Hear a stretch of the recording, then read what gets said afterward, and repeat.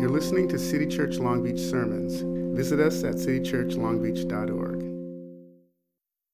Rubio, and I'm one of the co-pastors here at City Church of Long Beach, where we are a radically welcoming community on the journey towards Jesus, joining him in the renewal of all things. So yeah, just another big welcome, and especially to our friends on Zoom. I got to hang out with you.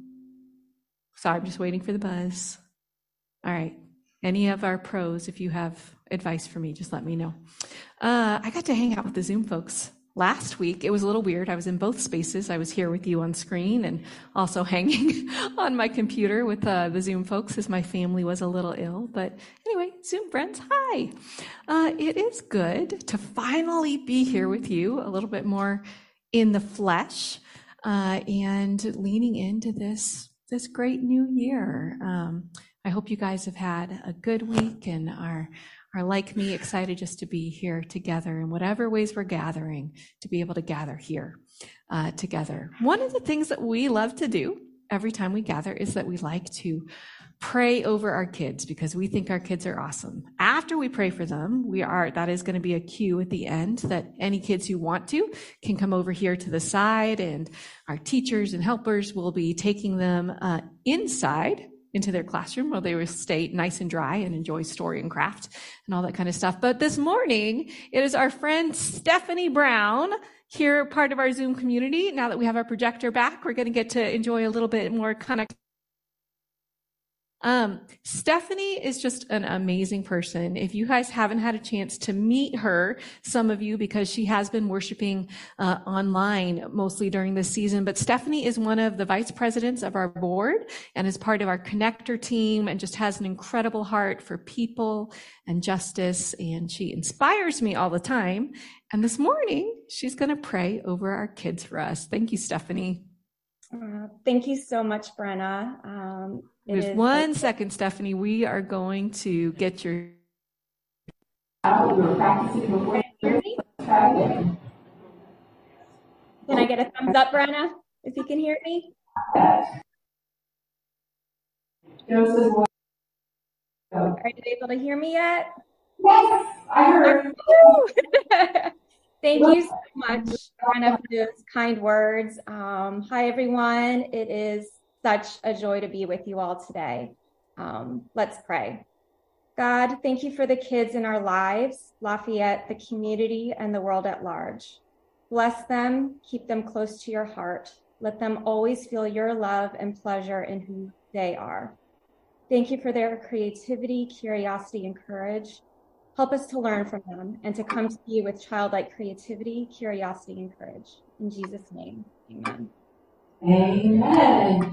Kiddos, that prayer was you. And if you would like to, any kiddos in the room, if you want to come over here to the side, and our teachers will lead you out. I also want to introduce, if you haven't had a chance to meet Bill yet, though that's unlikely, Bill White, our other co-pastor here at City Church. You all know, you know what I mean. It's unlikely you have not met Bill yet. Yeah.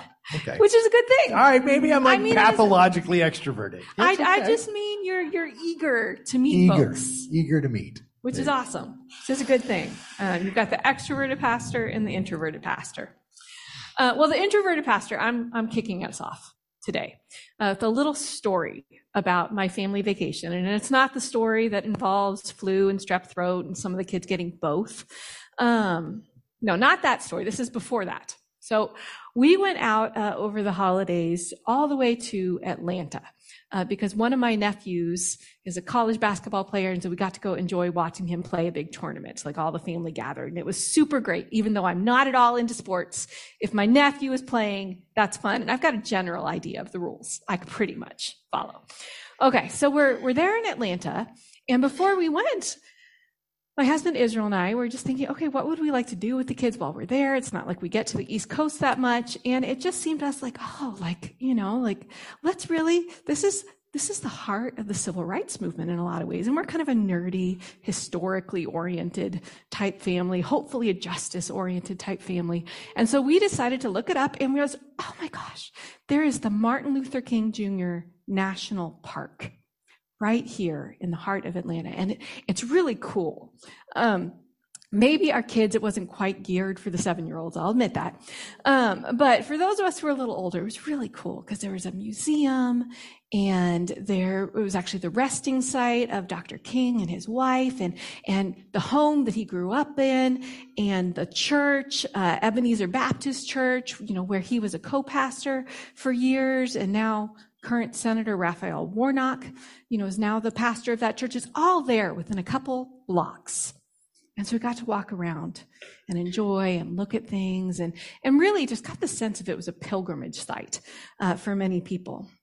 So towards the end of that time, as I was trying to keep, some of the kids a little bit more engaged with what we were doing, so I was walking with some 10 and 11-year-olds and looking around the stuff, and I was showing them some of the things that were sort of more modern, the work that Dr. King's daughter Bernice is doing to continue the legacy. And I was telling them a little bit about her, just because I enjoy following her work, and how she was continuing the work.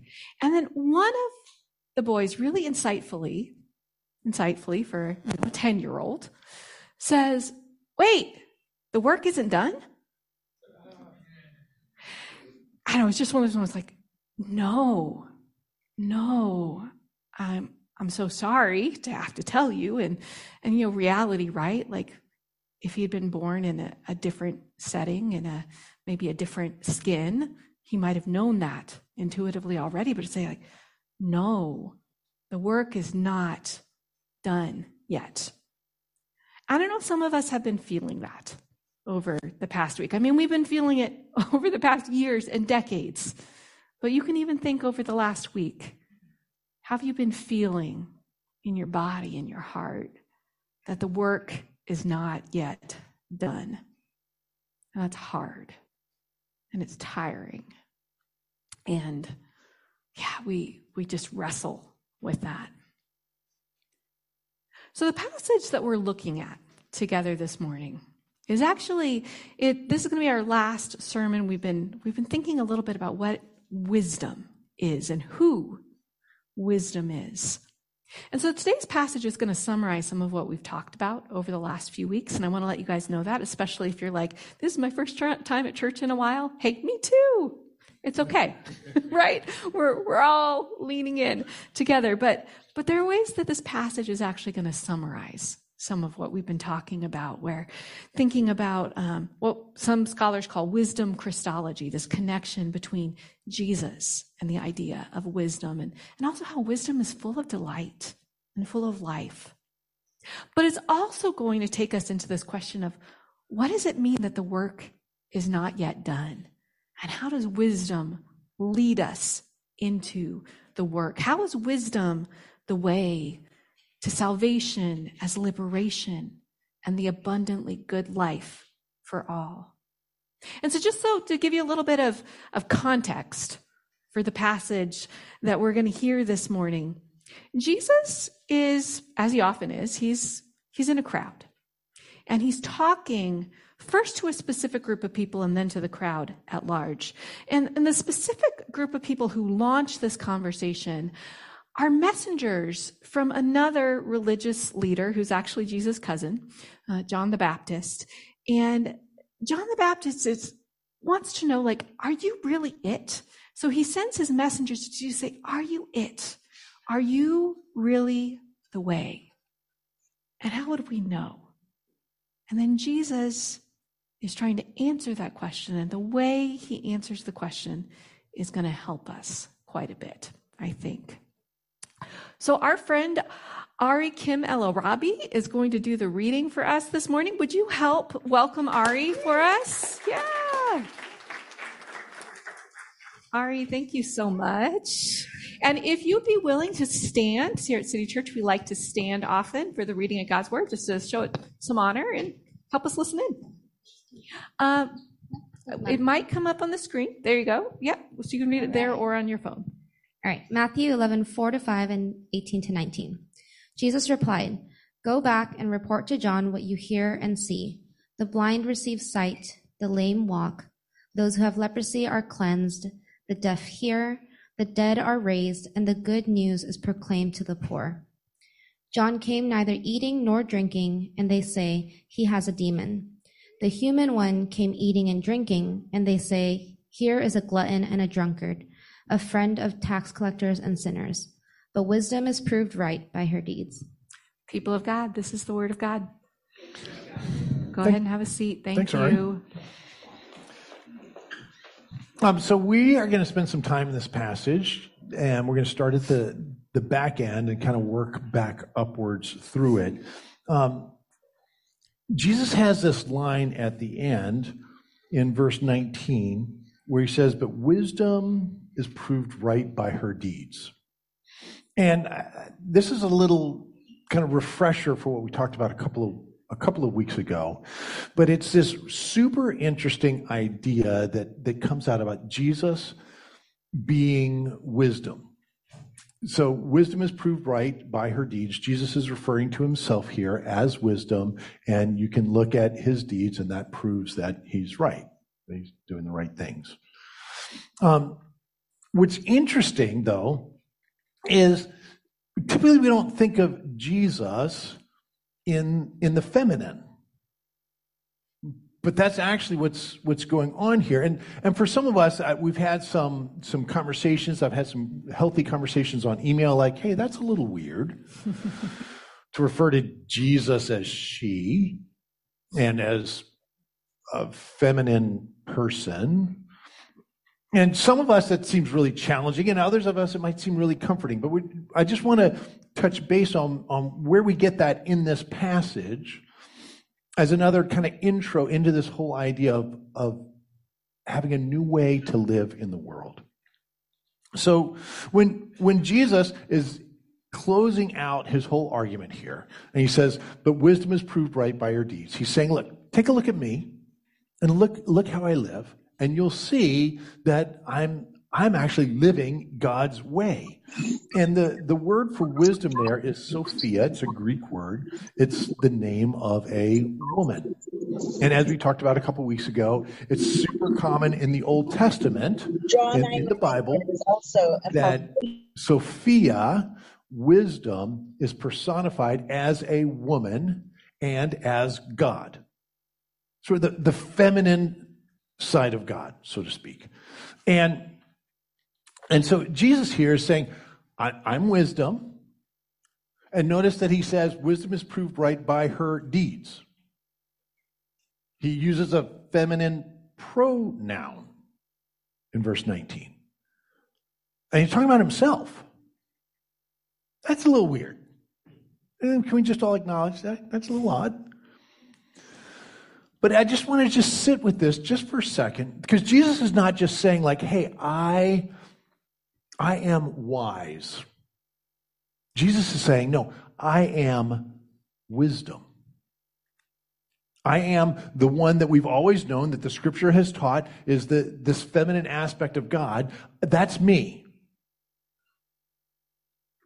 And it opens up new ways for us to know and experience Christ. When you think about the name Jesus Christ, right? I don't know if you knew this, but Christ is not his last name. All right, I mean, let's just be clear. Like, his name is Jesus, but they call him Jesus Christ. Christ is a title. It's the Messiah, the sent one, the anointed one. And if you talk about wisdom Christology, Jesus had a birthday. Christ did not. We in classic Christian theology, we believe in the Trinity, God as Father, Son, and Holy Spirit. But when you think of the Son, Jesus, we're actually talking about the Christ. And the Christ existed before Jesus was born. Right? This is making sense? And the Christ is God. The Christ is not male. God is not male. And so many times we see in the scriptures that the Christ is actually portrayed as feminine. And for some of us, this may be like, wow, that's really weird. And, you're trying to be all lefty or, it's actually just in the Bible. This is what Jesus is referring to himself as. He's not quoting anyone. No one knows where this quote came from, that wisdom is proved right by her deeds. It's not It's not some ancient quotation that he's quoted. He's just saying, like, look, wisdom, proved right by her deeds. And it's Christ saying, you can know me as feminine. And for some of us, that's mildly interesting, and for some of us, it feels kind of challenging. For some of us, it might be life-saving. To realize that she understands you, that she gets you, that the Christ, she knows your experience. And that's part of what it means for us to step into this new way of life that Jesus is talking about here. Yeah, I love that. And I love that you were able to have some good, healthy conversations, right? Because the people who are coming saying, this is really new and it feels uncomfortable, that's actually valid. It is uncomfortable. Yeah. Right? And to ask some questions. I got a great email that said, hey, I'm not trying to be offensive here, but I don't get it, and that sounds wrong. I'm like, that's not offensive at all. Thank you for asking. Yeah. Let's talk. And we may not agree about everything. That's okay too. Yeah. So thanks to all of you, like when you have questions, for coming and asking them. Actually, one of the things that I love, and I mean, I do love the idea of being able to approach Jesus in the feminine. But there's also a broader point for me that it's just the idea that wisdom not being a thing, right? Wisdom not being some set of ideas, but wisdom being a person. Wisdom being intrinsically personal and relational. And that's a very different thing. And it to me, it always feels like it leads us into some better conversations within ourselves as we're thinking about how to live, but as a community, as a broader community, a world. So last week, we were really looking at wisdom in terms of that relational aspect as delight, the wisdom of delight. And that's how wisdom describes herself, as saying, I delight in everything. I delight in the world. I delight in my relationship within God's self. I delight in you, crazy people, you wonderful, messy, complicated people. I delight. And we're not going to go into that super, super deeply this morning, except to say, hey, look, here in this passage from this morning too, we see those overtones.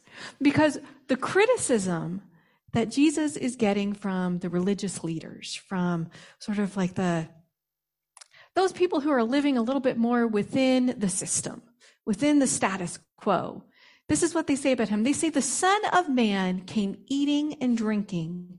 And they say, here's a glutton and a drunkard, a friend of tax collectors and sinners. Now that term, the Son of Man, we often use what we think is a better translation of that particular title for Jesus, which is just the human one, the one who shows us what it means to be fully and delightfully human. The Imago Dei, sort of fully realized in human form, showing us what it means, who God really is, and that term Christ, Messiah, liberator. This is the human one, Jesus. And so Jesus' critics are getting all up in themselves, all flustered, because he's going to parties and he's drinking wine and he's enjoying the company, hanging out with people that they don't think he should hang out with. Those are the people you should avoid if you're truly holy. They're holding on to this idea of holiness as separation.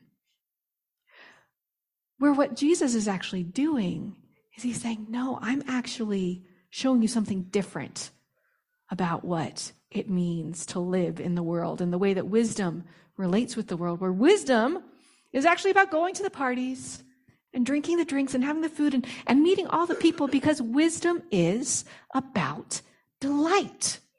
It's about radical engagement with the world. As we talked about last week, that delight is about curiosity and compassion. How do you have that from a distance? How do you say, like, oh, I have a lot of curiosity and compassion for those people at the parties that I don't want to be at because I'm scared? of being at the parties. I'm a little scared. They might rub off on me. You can't have delight for the people at the party that you refuse to go to, that you're scared of. Now, I am going to say, I think these religious folks were obviously easily flustered, because what we see in the verse beforehand is they're also really upset about John the Baptist because he didn't do any of that, right? Because he didn't eat and he didn't drink. His was a strategy of sort of radical disengagement. It's a bigger topic, but I'd say it was also a strategy of delight, where he was saying, I want to delight in some other things so much that I'm just not going to engage in that. And interestingly, we actually see Jesus dips into that strategy sometimes, right? He goes off and he fasts for a season and he takes his moments for quiet and prayer. But by and large, Jesus is showing us this practice of delight, of boldly engaging with the world, because it's out of curiosity and compassion that healing comes. And that's what wisdom looks like.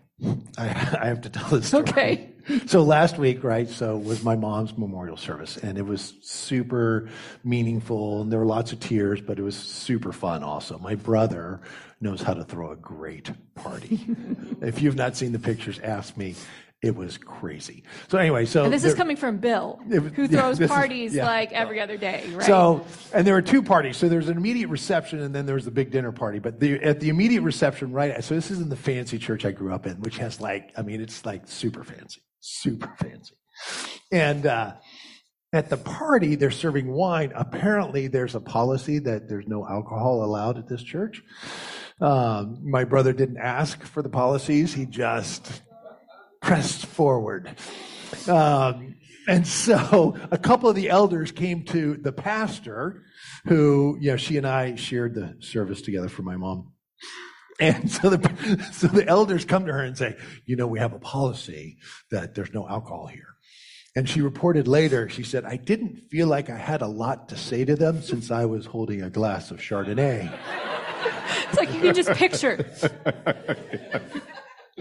So great, right? She was delighting, and it was so delightful. It really was great. It was but it was sort of this picture, exactly.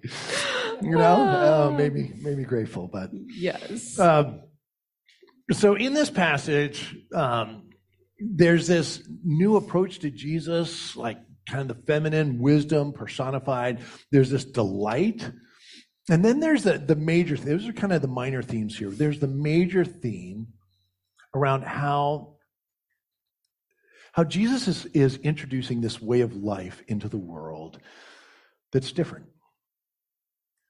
And so again, the sort of the summary verse is verse 19, where it says wisdom is proved right by her deeds. And we're going to look at by her deeds. Wisdom is proved right by her deeds, by what she does, by how she moves in this world with real human beings.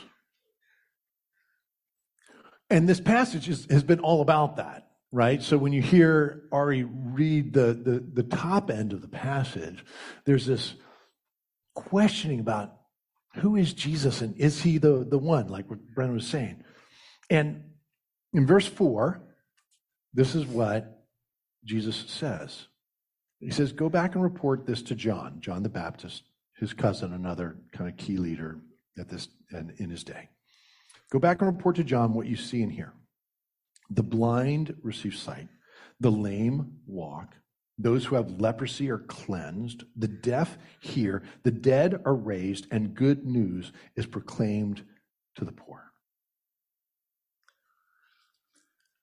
You want to see wisdom improved right by her deeds? Well, this is what she's doing. She's out in the streets, and a lot of it is she's getting some medical justice done. In a world not that much unlike our world, where to have major medical issues often pushes you to the side of society, pushes you out. So if you had leprosy, you were literally not allowed in the villages. You had your own camp over here, and they sort of throw food to you every now and then.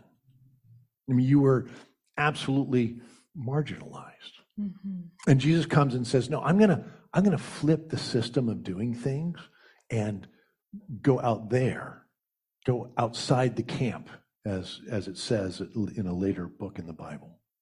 I'm going to go hang out with those folks. I'm going to bring this healing, and the healing that he brings is not just the physical healing. It's this holistic, like, we're going to restore people to their jobs, to their families, to their social circles, to their well-being within themselves, all of this together. So, like, a little bit later on in the Bible, there's a story about this man who was born without being able to see. And all that people wanted to do was have a big debate over, like, well, he was probably a sinner. No, it was his parents who were the sinners. And they're having all these debates, again, about pushing this guy further to the outside, who's already can't work, who's already struggling economically in relation. And you're like, really? And Jesus is constantly flipping these systems when he touches and he heals. He's always bringing them back to the center of society. And it made me think a little bit about my wife, right? So Katie, she works full-time doing medical justice. That's her job for a living, right? She works on Skid Row up in LA at a medical clinic. And I've started writing down her stories because they are just crazy. I mean, they're cray-cray. I mean, I could go on and on. But I was just thinking this morning, I was thinking about one of these stories where recently she says, and this is, I think, I love this story because it's a picture of the kind of healing that Jesus is interested in. These are folks who are working on Skid Row to bring healing to the least of our siblings. Who, I mean, it's just desperate times, right? And so she's seeing this one patient who has just terrible diabetes. And his sugars are just spiking, totally out of control. He's about to go into shock. He can't walk. And so she gets him stabilized. It's at the end of her day. And she calls for the ambulance to come and take him so he can get into the hospital because he needs advanced care. And she says to me afterwards, she says, she says to me, because I'm her husband and I cook dinner and I get a little grumpy sometimes when she's late. And she was late. She says, even though I can literally see the rescue squad from the front door of our clinic, I can see it. It takes them 2 hours to get here because they don't like our patients. So she stands on Skid Row after the clinic's closed, waiting with her patient to make sure that he gets his care. See, that's this picture, right, of a system that's turned upside down onto the people, the very people it's supposed to care for. And Jesus is saying, no, let's turn it right. Yeah, physical care is part of it, but there's so much more. There's so much more. And in this passage where Jesus is saying, like, look at her deeds. What is Christ doing in the streets? Like, how does it actually play out? It's not an idea. Wisdom isn't an idea. Wisdom is a way of life. And so that little piece there where Jesus is talking a lot about medical justice, he closes, though, with this phrase, and the good news is proclaimed to the poor. There's not more condemnation heaped upon those who are struggling, particularly economically. And we're going to unpack this in the next few weeks. After our 10-year anniversary next week, we're going to do a series that's going to look at some of this. But he says the good news is proclaimed to the poor. And I was struggling this week trying to understand what it was. And then I had this this vision in the form of a memory of sitting earlier this month with some friends around a table. There were half a dozen of us. And this one friend asked this question. He says, Bill, how do you deal with the stuff in yourself you don't like? In fact, the stuff in yourself you hate. What do you do with that? I was so glad it was him, not me, who asked the question, right? I tend to be a little bit overly direct in my questioning sometimes, and so I figure, hey, it's your fault. You asked. Let's talk. And so we begin this conversation around this table. And so I share a little bit, and he shared, and I was like, how about you? And how about you? And so it gets down to the far end of the table. And this dear man shares, well, I don't really know what to do with the dark side of myself. I've been through so much. I just try to not think about it. He said, I can't look in the mirror. He said, I tried it the other day. I tried looking in the mirror, and it was just too hard. Because the things that have been done to me and the things that I've done, it's just overwhelming. And if I actually look at myself, I see what's there. And as it turns out, there are a couple of pastors at this table. And we try to say something kind of trite. That's what pastors do, right? Like, quick, make it better. I don't know. I'm supposed to say something. Thank God. Off at the far side of the table, not even actually sitting at the table, but kind of like sitting on the floor by the table, was another friend. And this friend, so he's trans, and he says, I know. I know what that's like. And he starts to unfold his own story about hating himself and the journey towards freedom and what it was like when he started to experience love by some friends, some actual Christians who loved him and accepted him.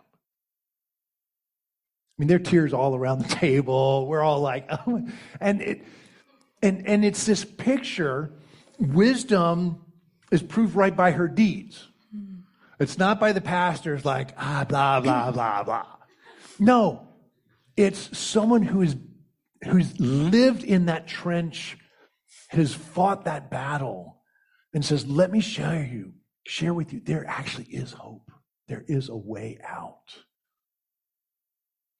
Let's talk sometime. Because Jesus said, not only does he bring healing and wholeness, he also says that the good news is proclaimed to the poor. It's this new way of doing life.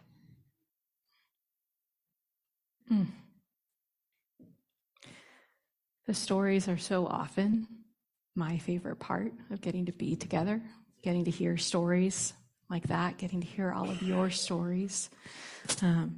Joe, I'm going to jump just a couple slides ahead. I don't want to throw you too badly, but there's this incredible quote from an Old Testament scholar named Will Gaffney.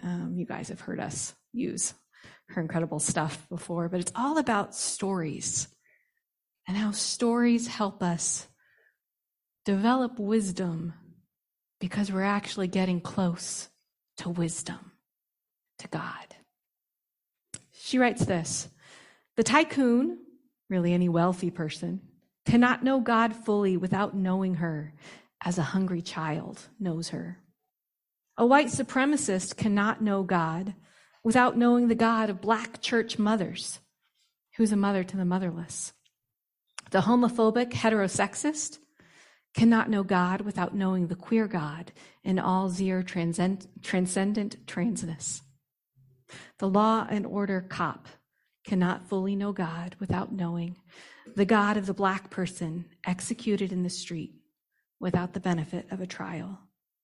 The supersessionist cannot know God fully without knowing how her Jewish and Muslim children experience her. The boundary-crossing God inhabits and transcends all of our categories, marking each aspect of ourselves, our identities, our bodies, as holy, as fit for the divine. As I was reading that this week, as I was thinking about all these stories and all these experiences, you're pulled into this idea of justice as wholeness, what the Bible often terms shalom. This interwovenness, this forceful goodness we've talked about so often. And we can't know that God. We can't actually move towards justice without actually sitting in the stories, without actually learning from each other, hearing, who is God to you? How has God shown up in your life so we can get this broader picture? There's a final little bit of the book of Proverbs that I want to offer this morning as sort of a closing picture, and maybe even a little of an explanation, again, for why we've been thinking of this little series as life as a tree, because it's this picture of wisdom as the tree of life. And it goes like this in Proverbs 3, verses 17 and 18. Her ways, Sophia, wisdom, Jesus, her ways are pleasant ways, delightful ways, and all her paths are peace. She's a tree of life to those who take hold of her. Those who hold her fast will be blessed. There's an area in scripture where Jesus is talking about the kingdom of God and what it's like. And he talks about how it grows from the tiniest of seeds, the mustard seed, and it grows into the largest tree in the garden, the tree of life, where all the birds of the air come and they find rest. Come and rest on the branches. And it's this expansive, abundant, inclusive picture of wholeness, right? This tree of life where we're all welcome. We all get to find rest. One of the other things that I love about this little snippet is that it's all her paths, not just one path. You all have traveled different paths to be here this morning. And yet all of them led you to this place. That's why we talk so much about being a Jesus-centered church, right? Because we're all, you from over here and you from over here, and maybe some of us are feeling close today, and others of us, man, we're feeling a little far off, but we are here because Jesus invited us, and Jesus welcomes us. These are paths of peace. And as Dr. King so often reminded us, true peace is not merely the absence of tension, it's the presence of justice. We're invited to hold fast to wisdom. Wisdom in all her delight, and wisdom even when it's hard. Because sometimes it will be hard work.